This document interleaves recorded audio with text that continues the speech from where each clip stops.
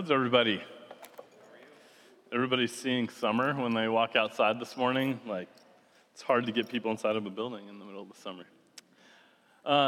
Two things I want to talk through this morning. One is the sermon, which will take about 90 minutes. So prior to that, I want to give you guys a quick update on the building.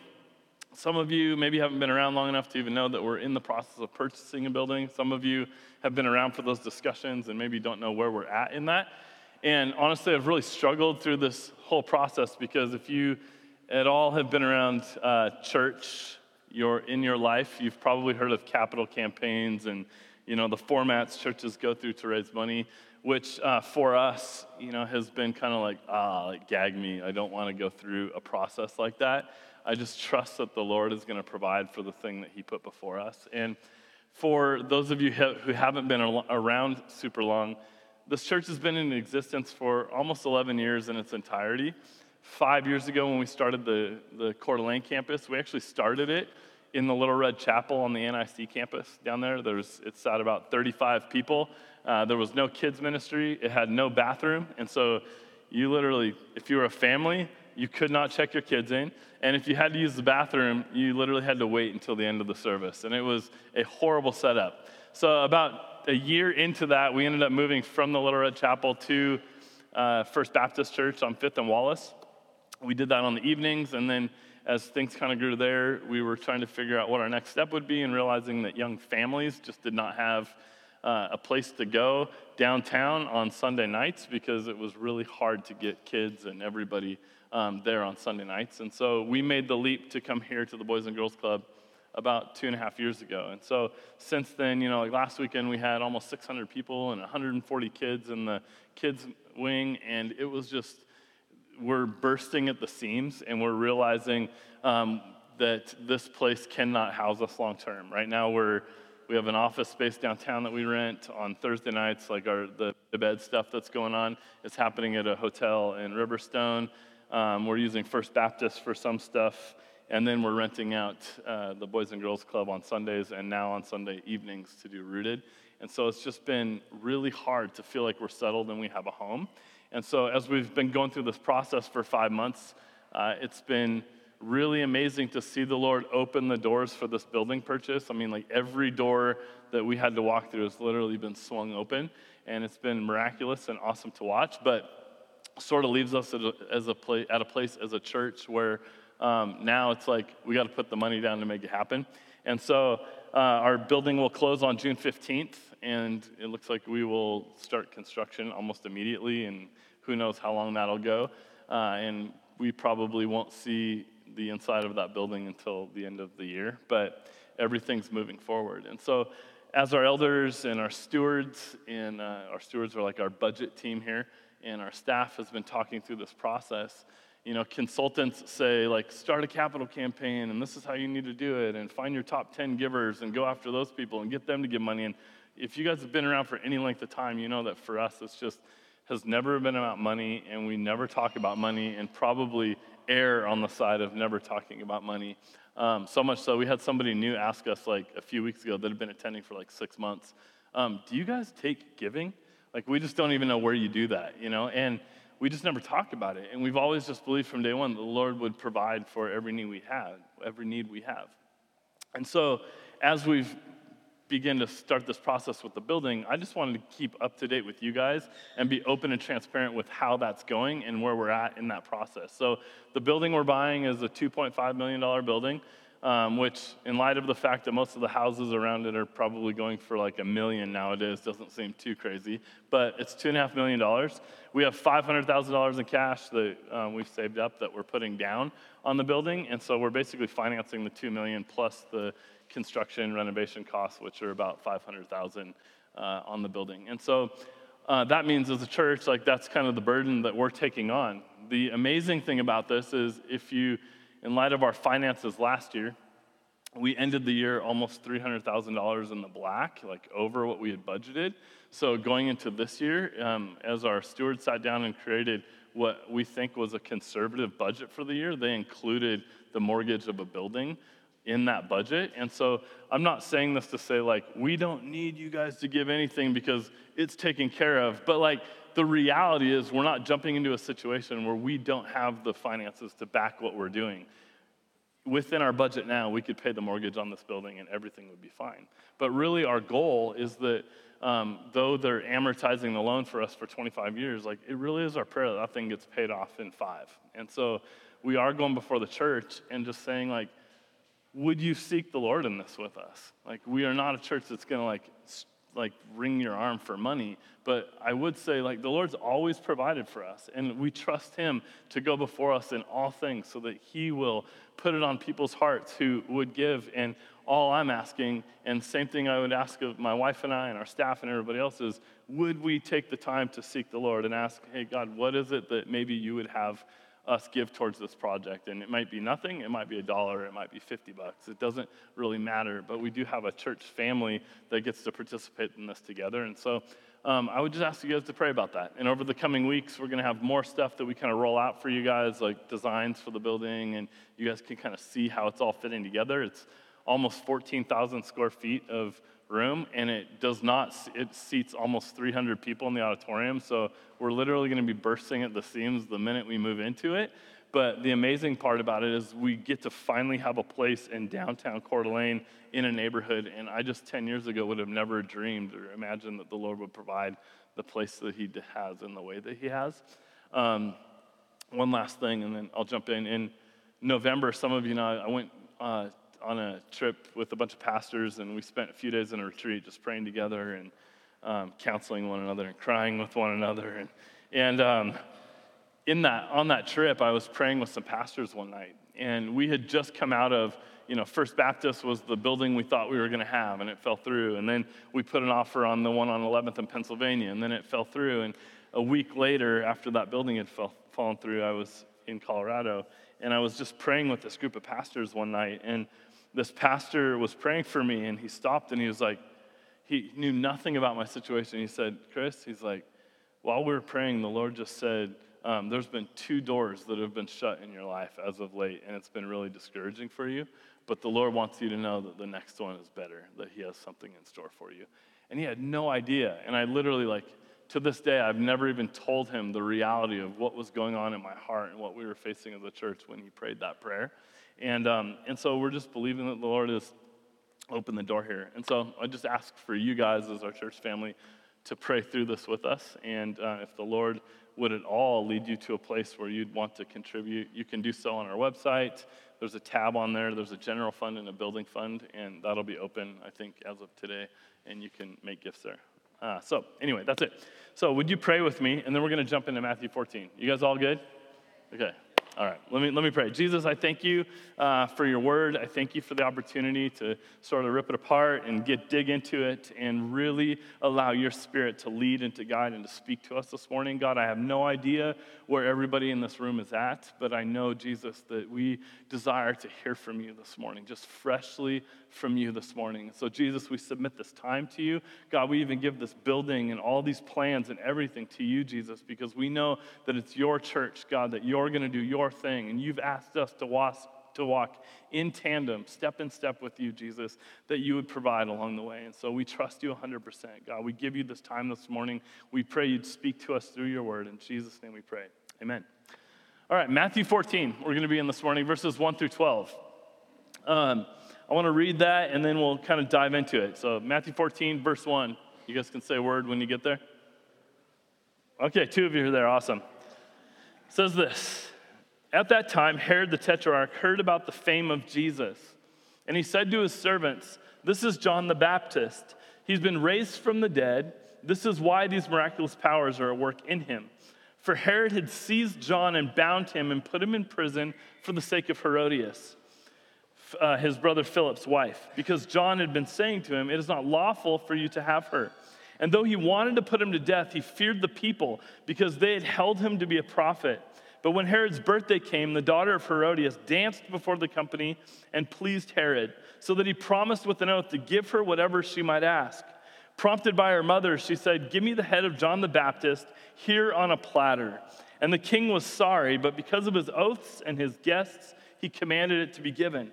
He sent and had John beheaded in the prison, and his head was brought on a platter and given to the girl, and she brought it to her mother. And his disciples came and took the body and buried it, and they went and told Jesus. So for the last few weeks, we've been in in Matthew chapter 13, and we've been talking through the parables of Jesus. And then last week, we come to the end of this section in these parables where we talked about Jesus returning to his hometown in Nazareth and the people in Nazareth whom Jesus had grown up around, who knew him.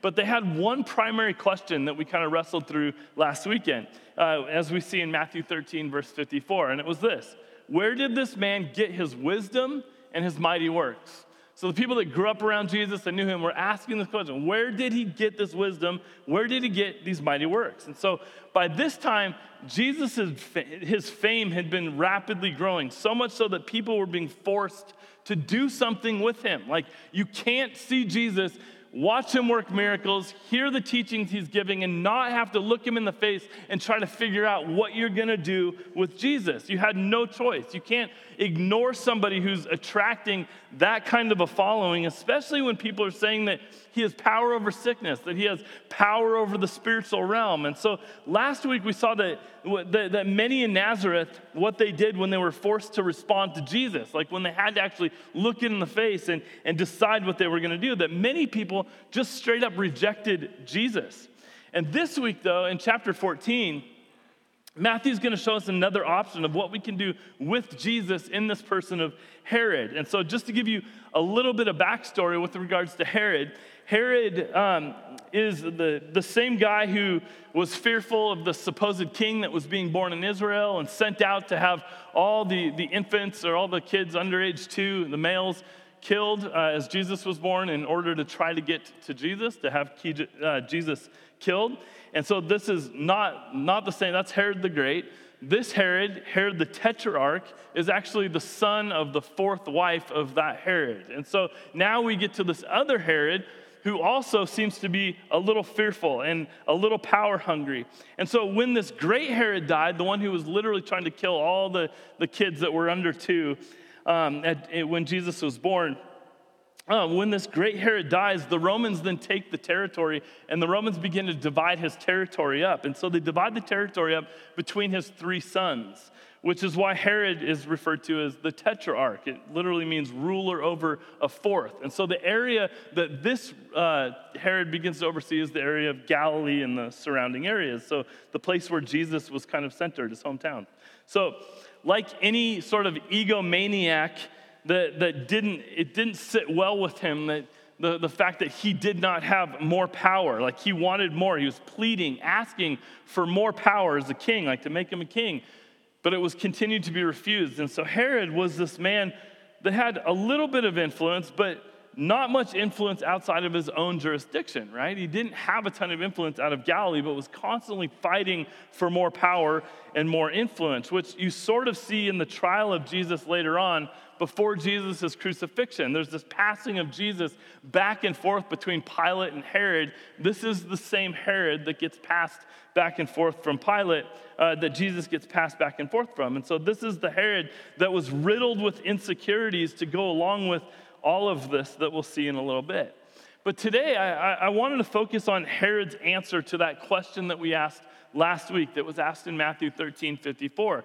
The same question that these people of Nazareth had to ask themselves, like, where did this man get the power and the wisdom that he has? And so this morning, we're going to see what Herod does as he's forced to sort of respond to Jesus himself. He's confronted by Jesus. He has to decide, who is Jesus? And so the 3 questions that I want to walk through this morning are this: what does Herod do with Jesus?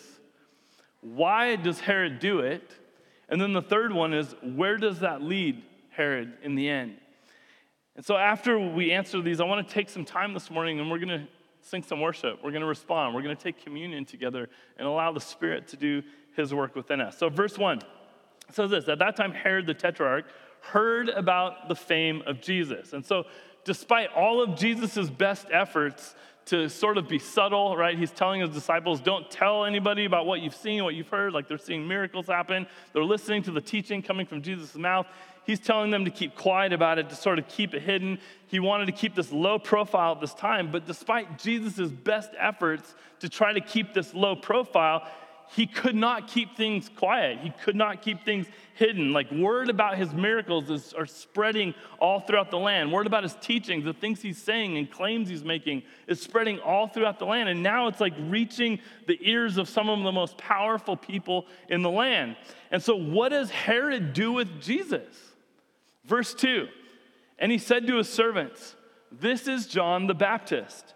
He's been raised from the dead. This is why these miraculous powers are at work in him. And so listen to the way that Matthew states this. It kind of points back to Matthew 13:54 again. That's why he does these miraculous works, because he's John the Baptist. That's how they justify. He's John the Baptist, resurrected from the dead. That's the reason that he does these things. And so Herod hears about the healings. He hears about the exorcisms, all of it. And then just like that, just like the people of Nazareth, he knows that he has to do something with this. But he doesn't brush it aside. He doesn't ignore the obvious like we talked about last week for people that just walk away from it. He does something totally different. What he does is he comes up with his own theory. Like he's trying to figure out who this guy is that's standing right before him, right? Who is this man, this Jesus? And so he doesn't brush him aside, but he comes up with this theory. And so at first glance, Herod's theory doesn't seem so bad because he's connecting John the Baptist with Jesus.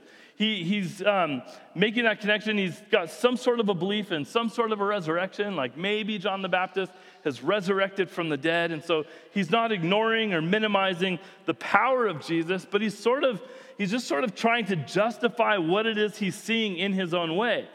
And so what's wrong with Herod's theory that this is John the Baptist that's coming back from the dead? Because basically Herod gets no further than the people that just ignored Jesus. He's still missing who Jesus actually is. And as I was thinking about this week, it's so common for us today to be forced to respond to Jesus and then develop theories about who we think Jesus might be. I mean, there are very few places that you or I could go in this world and not be able to find some sort of unique ideas about who Jesus is and who Jesus was. Like, think about this. In 50 years, all of you in this room will be totally forgotten. Does anybody here know the names of their great-great-grandparents? Any of you? I don't know the names of my great-great-grandparents. Like in 50 years, nobody will know anything about us. But thousands of years later, after the life of Jesus, his fingerprints are still everywhere. People are still talking about Jesus today. People are still trying to account for the miraculous work that he did. His fame, even in our day, is still spreading. Hundreds of millions of people claim to have encountered Jesus in a personal way. And so story after story of lives changed and people transformed and the broken being made whole. And just like that, in verse 1, his fame is all around us today. Jesus is still on the move. People are still being forced to do something with Jesus. When you see him, when you experience him, what are you going to do about it? And most of us tend to do what we saw last week. Just ignore it and walk away. Like, I can't make sense of it. I don't know anything about it. Like, I'm just going to ignore it and pretend like it doesn't exist. And it's why people in our culture, even if they're not religious, are really stoked these days to talk about spirituality. Like, everybody wants to talk about spirituality, but the conversation gets super uncomfortable when you bring Jesus into the spirituality discussion, doesn't it? Because now Jesus is getting very specific. You're not talking about just kind of spirituality. You're talking about Christianity. You're talking about Jesus as God, the Savior of the universe. And it's because Jesus always forces the issue. Jesus doesn't let us off the hook easy. Jesus causes us to think and to do something with him. And we as people, as humans, do not like that. We don't like the fact that we have to try to make sense of it and figure out what we're going to do. And I think what I see the older I get is more and more people that want some level of like spiritual ambiguity in their life. Just kind of like, I just want to be a spiritual person. And Jesus is way too specific for me. He's too difficult to be taken seriously. And then they write that stuff off so quick. And so what we tend to do is what Herod did. We begin to develop theories. We sort of theorize Jesus. We come up with our own personal opinions about who Jesus is. We call it good, and we're this world full of Herods in that sense, where we're constantly theorizing about who Jesus is and making Jesus up in our own image. Which is why there's no end to these theories that you hear about Jesus today. Like, some people attempt to explain Jesus by calling him a moral philosopher. Some people call him a crazy revolutionary. Some people call him a great teacher. Some people call him a powerful prophet. Some people call him a false prophet. Some people call Jesus an angel. Some people call him the Son of God, but not God himself. Some people called Jesus an enlightened man, a liar, an illusionist, a figment of people's imagination, a lunatic, a crutch for weak people, a fairy tale, a good example, on and on and on the list goes. These are the theories that get made up about Jesus. And there's all kinds of options for those who want to develop these theories about Jesus. But what's interesting about all of these theories, including Herod's, is that whether or not they're right or wrong isn't actually the point. It's not the point. Coming to Jesus is not about being able to give the correct answer on the exam that you've been given. But coming to Jesus is about whether or not we go to him on Jesus' terms or on ours. Whose terms do you approach Jesus with? Does he have to become your pocket Jesus that does everything that you want him to do? Or do you come to Jesus on his terms? And Herod's looking Jesus in the face and having to decide, do I create the theories about him? Or do I see him for who he is? And many did not see him for who he is. Many people even want to make Jesus compatible with all different religions, that he fits into their theory. Like, some want to claim that Jesus is only for certain people, that he's for soft people, that Jesus is for weak people, or whatever it is. But some people want to list Jesus alongside their role models. And like, Jesus is kind of a companion to the role model that you grew up with. And so he equates to role models, but he's not necessarily God, but he makes me happy and he does good things for me. And so I'll serve him as long as he does those things. Which leads to the second question. Why did Herod start to develop this theory?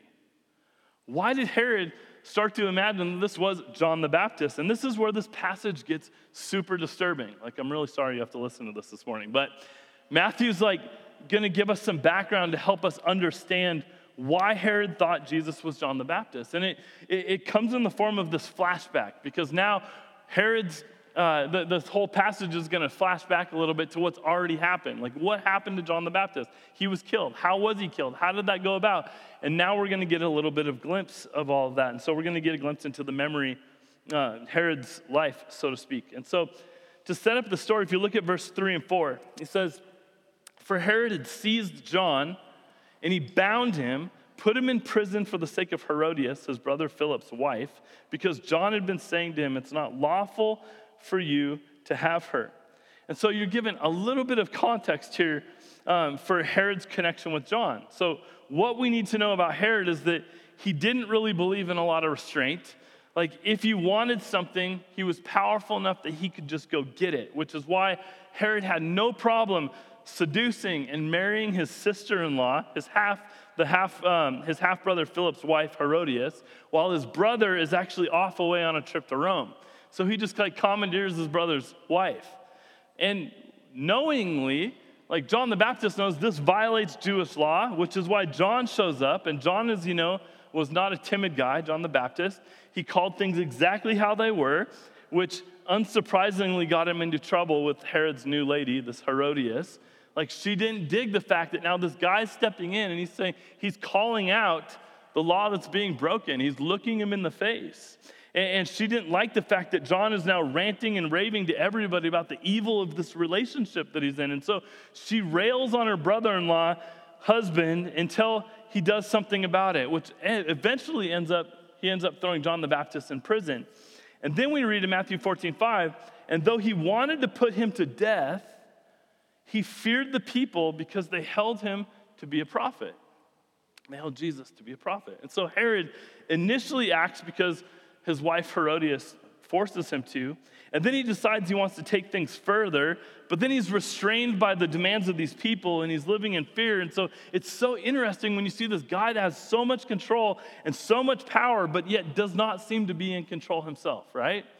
Like he can do whatever he wants, but yet he's succumbing to what the people want and what his wife wants, and he's doing whatever everybody else is wanting, and he's feeling a little like conflicted inside, and then doing whatever he can do to please the people that are around him.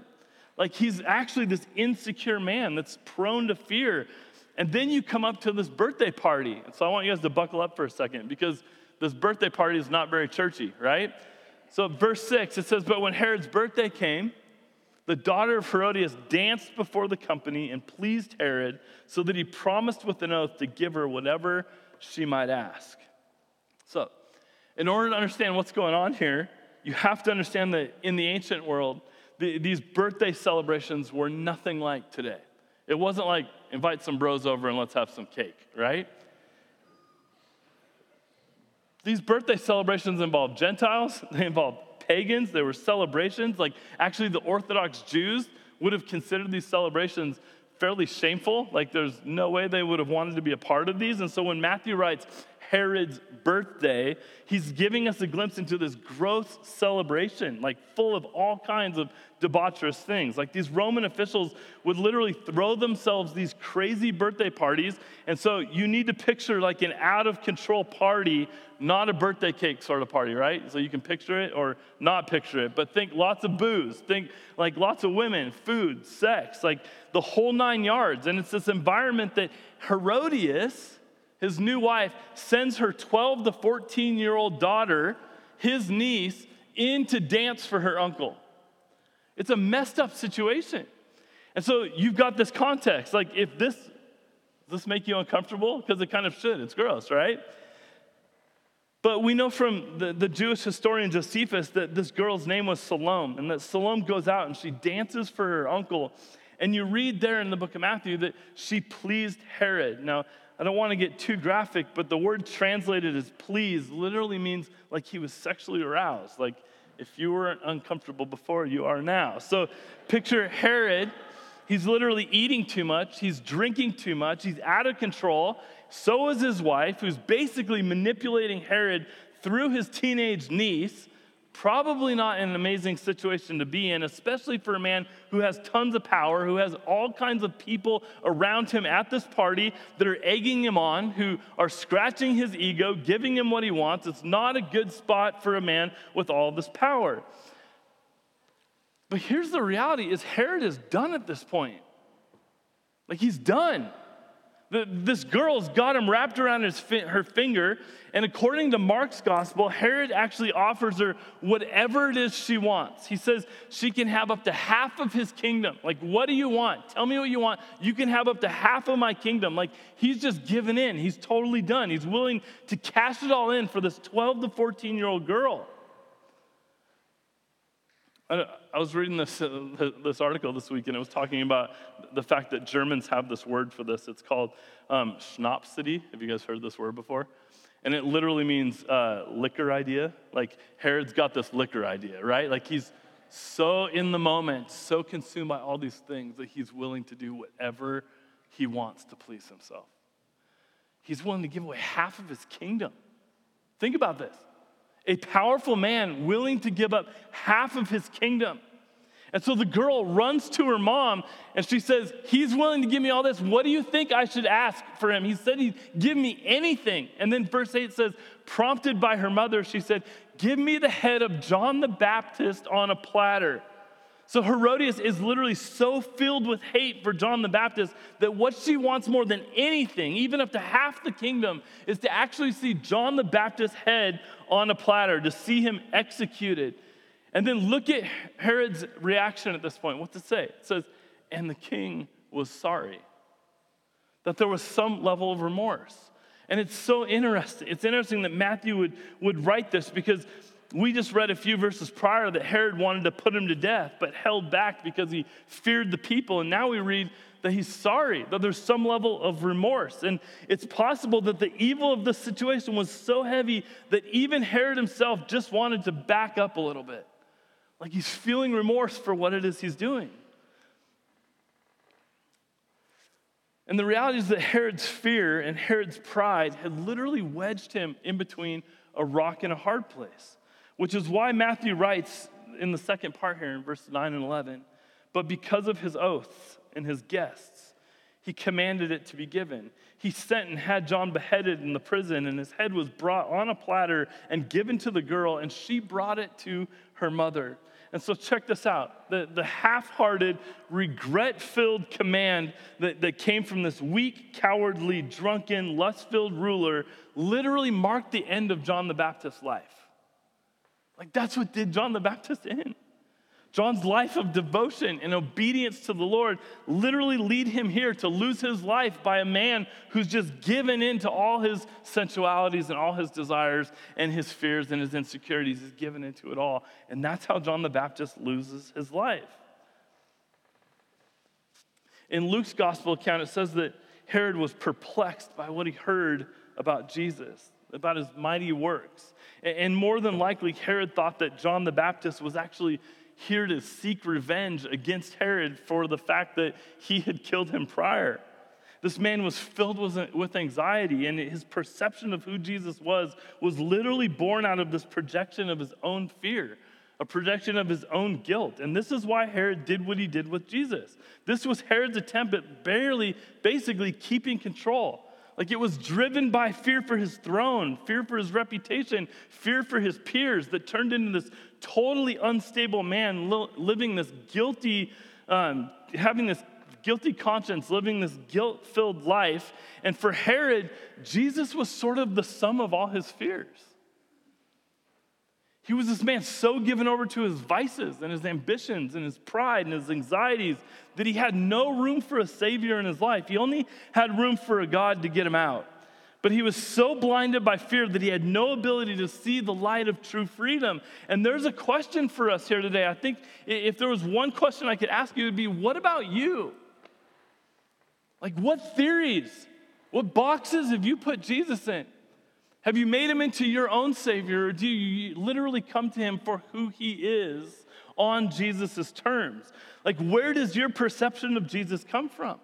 You may even call him Lord. You may call him God and Savior, but what does he look like to you? And it's very possible that even for Christians, that we can do exactly what Herod did. And I think sometimes we can so easily project ourselves and project our perspectives onto the image of God when we're forming opinions about him ourselves. And this is why when you're feeling confused and you're feeling anxious and you're feeling unstable, you start to imagine that God is sort of cold, that he's aloof, that God's unfeeling. It's why our arrogance, like we can sometimes just think of Jesus as a sidekick or think of Jesus as a cheerleader that just wants to root us on. It's why when we're riddled with guilt or insecurity, we can just think, man, he's just always disappointed with me, or he's always angry with me. And we can be driven by these projections of Jesus by almost anything, by lust, by envy, by pride, weakness, you name it. We project these onto Jesus. And some of us this morning, like, find ourselves at dark places right now.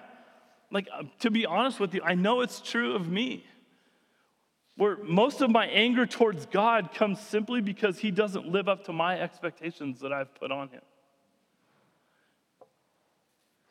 And it's never once been about him being unfaithful to his own word, but he's been really unfaithful to my word, hasn't he? Most of my confusion with God, like, why don't you do this or that, stems from the expectations that I've built into this sort of theory of Jesus, which is basically just a projection of myself. Like, I'm making him in my own image. And I know I struggle with this at times, and it's always in the struggle that, honestly, my wife will say things sometimes to me where I'm like, I'll preach a sermon, and then maybe that week she'll be like, you remember what you said on Sunday? And I'm like, oh my gosh, like, yeah, maybe you should think about that yourself. And it's always this piece of humble pie where it's like, you're right, like I talk about these things, but the reality is that I live in these dark moments myself. My insecurities and my fears, they get the best of me sometimes, and I'm left trying to figure out what I'm going to do with Jesus. But I once heard somebody say this, that God makes some people preachers because they just need more help than everybody else. And I'm convinced that that's probably the case for me. But I know from talking with so many people that I'm not alone in this. Like we wonder why he doesn't show up like we're asking him to, but maybe it's because we're asking him to fit the mold that we've designed. We're literally pleading with him to let us play God for a bit, to take the role of creator in our own lives and make things happen for ourselves. And man, he's just absolutely refusing to play along with the role that you're trying to put him in. And I want to encourage you this morning that there's a better way. There's a better way. There's a better way with Jesus than by trying to force him to fit our mold. The reality is that we don't have to theorize about Jesus at all. We don't actually have to be led around by our feelings, by our emotions, by our imaginations. Instead, my encouragement to you this morning is you could actually see Jesus for who he is. Like, it's actually why Jesus came. He's the most full revelation of God that we've ever been given. We just need to simply let Jesus speak for himself. We need to stop speaking for him. Listen to these verses. I just pulled a handful of verses about what God says about himself, what Jesus says about himself. And I want you to hear these. Most of you know these, but listen. John 8:58. Jesus said to them, "Truly, truly, I say to you, before Abraham was, I am." He's existed from before the beginning of time. John 10:30, Jesus said, "I and the Father are one." John 14:6, Jesus said, "I'm the way and the truth and the life, and no one comes to the Father except through me." Colossians 1:15-17, he's the image of the invisible God, the firstborn of all creation. For by him all things were created in heaven and on earth, visible and invisible, whether thrones or dominions or rulers or authorities, all things were created through him and for him. And he is before all things, and in him all things hold together. Hebrews 1:3, he's the radiance of the glory of God and the exact imprint of his nature, and he upholds the universe by the word of his power. Like, I could go on and on with passages of what Jesus says about himself. And for some of you, I know this is just like reiterating a bunch of stuff that maybe you've already heard, but the reality is, you guys, that as followers of Jesus, every single day we sort of have to look him in the face and decide what we're going to do with him. Is he going to fit into my world, or am I going to fit into his? Who is he to you? What are you going to do with him? And I was thinking about this week, like, do you spend your time looking for him? Like, are you in the Word discovering who he is fresh every day? Because that's the offer he's made you. Are you doing it because you know that that's the only place that you find true life? And if God isn't who he said he is, then we have nothing. He's everything. It all hinges on him for you. And I know we like to hang on to this illusion of control in our lives, but hear me out. Like, that illusion is literally killing us as a society. It's killing us. It's stealing from us. We were made to walk with God as his creation, not be the creator. We walk with him. It's his job. And I know it's scary to sometimes let God be God, because who can possibly know what that means for our lives? But someone once said, we can't create the waves, but we can ride them. Have you guys ever heard that before? And one of the best adages that I love in my own life is just the fact that I always say, Jesus is throwing the waves and I just get to ride them. Because in my mind, it just like sets up the fact that I really have no control over this life. But what I can trust is that he's going to guide me every way to ride the wave exactly how he would guide me to ride it. Anybody ever surfed before? Anybody like surfing? I absolutely hate surfing. And the like one time I went surfing, I went out with a bunch of guys who were great surfers. And we get down to the beach, and these guys were like, they were always surfing. They're like, oh, we're going to teach you to surf. It's going to be so much fun. So they give me a board. We hop into the water. They're like, just paddle out. I'm like, I have no idea how to do that. So, okay. So I'm like paddling, like trying to get through the waves. It's like splashing, hitting me in the face. It was like horrible experience. And I finally get out there. I'm like, I don't even want to go back in. Like that, enough work to get out there. And then they're like, all right, you just turn around and get ready. And when the right wave comes, we're going to tell you to start paddling. You just paddle and go for it. And I'm like, okay, sounds easy, So then not even like 30 seconds later, these guys go, oh man, those swells are getting big. And I'm like, is that good? Like, that's kind of scary. They're like, yeah, we'll tell you when to go. When the swell hits, like, we'll tell you to go for it. And there was like no instructing me through it. It was just like paddle, and the swell comes, and the guy's like, go, go, go, go, go. I'm just like, oh my gosh, I'm like freaking out, like trying to get into this wave. Had no idea what I was doing. This thing starts to curl, and I'm on top of the curl, like not in the wave where you're supposed to be. I'm on top of it, like doing it my way. I nosedive out of the curl into the ground, get tossed in the wave. By the time I come up for a gasp of air, I'm like, peace. Like, I don't want to have anything to do with this anymore. I swim to the shore. I'm like, I'm never going out there again. Like, you cannot get me to surf ever again. I don't ever want to do it. But the reality is so many of us live our lives like this. Like, just kind of grin and bear it, trying to figure it out, without realizing if God is the one that's throwing it and we trust him to get in the curl when he says go, he's never going to let you down. And literally that curl in my life has sometimes meant super deep valleys that were painful. And at times that curl has meant really high highs where you experience some amazing moments. And on the other side of it all, what you realize is that God actually does know what he's doing. What I need to not do is try to create the wave myself. And we live in a society that just wants to fabricate their own waves so that they can ride them perfectly and never have a slip up. That's just not following Jesus. And so as you look at him this morning, as he maybe meets you in this place this morning, is there the chance that you've wanted control so badly in your life that you've literally created your own image of God, your own image of Jesus? Is there a chance that you don't see him for who he actually is this morning? And is there a chance this morning that some of us just need to give up? We've been fighting so hard to try to make life work and make it happen, only to find yourself tired and wrung out and feeling a loss of control, and your anxiety is high. And just like Herod, you're fearing everybody, and you're seeking pleasure, and you find yourself at this place between a rock and a hard place where there's really no right answer except for Jesus, and what you choose to do is give the people what they want. And succumbing to that only leads to a life that continues to get tossed in the waves. So Jesus, I think, is looking at some of you this morning, eye to eye. Some of these passages that I read earlier, maybe he's reiterating the fact of who he is. He's the Father. He's the way, the truth, and the life. He's the image of the invisible God. He's the radiance of the glory of God, the exact imprint of God's nature. He upholds the universe by the word of his power. And if he is that God, then why do we try to hang on to things ourselves? Give it to him. Would you guys pray with me?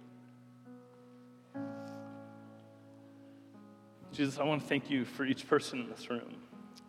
Lord, I thank you for their life. I thank you for those in this room who are devoted to you, Jesus. And Lord, I know that there are times in our life when we just need a stirring in our hearts. We need to literally look you in the face and decide, Lord, if we made our own image of you, or do we actually see you for who you are and follow you for who you are?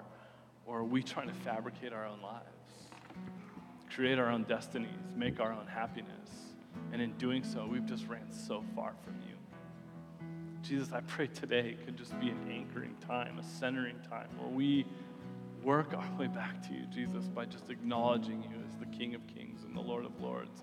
You say that you are the way, the truth, and the life, and there's no other way to the Father except through Jesus. And so this morning, I pray as your church that we humbly bow our ambitions and our pride and our fear and our anxieties and our stress before you, Jesus. We lay them at the feet of the cross, and we ask, Jesus, that you'd breathe new life into us, that you'd give us the ability to trust you, to know you for who you are, this God that isn't always cracking the whip on it, but a God that loves us, a God that paid the ultimate price for us, a God who is pleased with us, that we can walk with you, Jesus, and not create a world of our own. I pray your Spirit would come and that you would empower your church, that as we leave these walls, God, I know that there are people in our neighborhoods and in our workplaces and our schools, and God, there's people that desperately need a touch from the living God, and yet you've placed the salt and the light within us. And so I pray, Jesus, as we leave these walls, that we would radiate your glory to the people around us, that we be following you, seeking the good of the city, living for the glory of God. And I pray your anointing, your blessing, your empowering upon your church as we leave this afternoon, Jesus, that we could do all of this for you, in your name, with you, in Jesus' name. Amen. Would you guys stand with me? We're going to spend some time taking communion. I'm going to have Nate come up, one of our elders, and lead us in a time of communion this morning.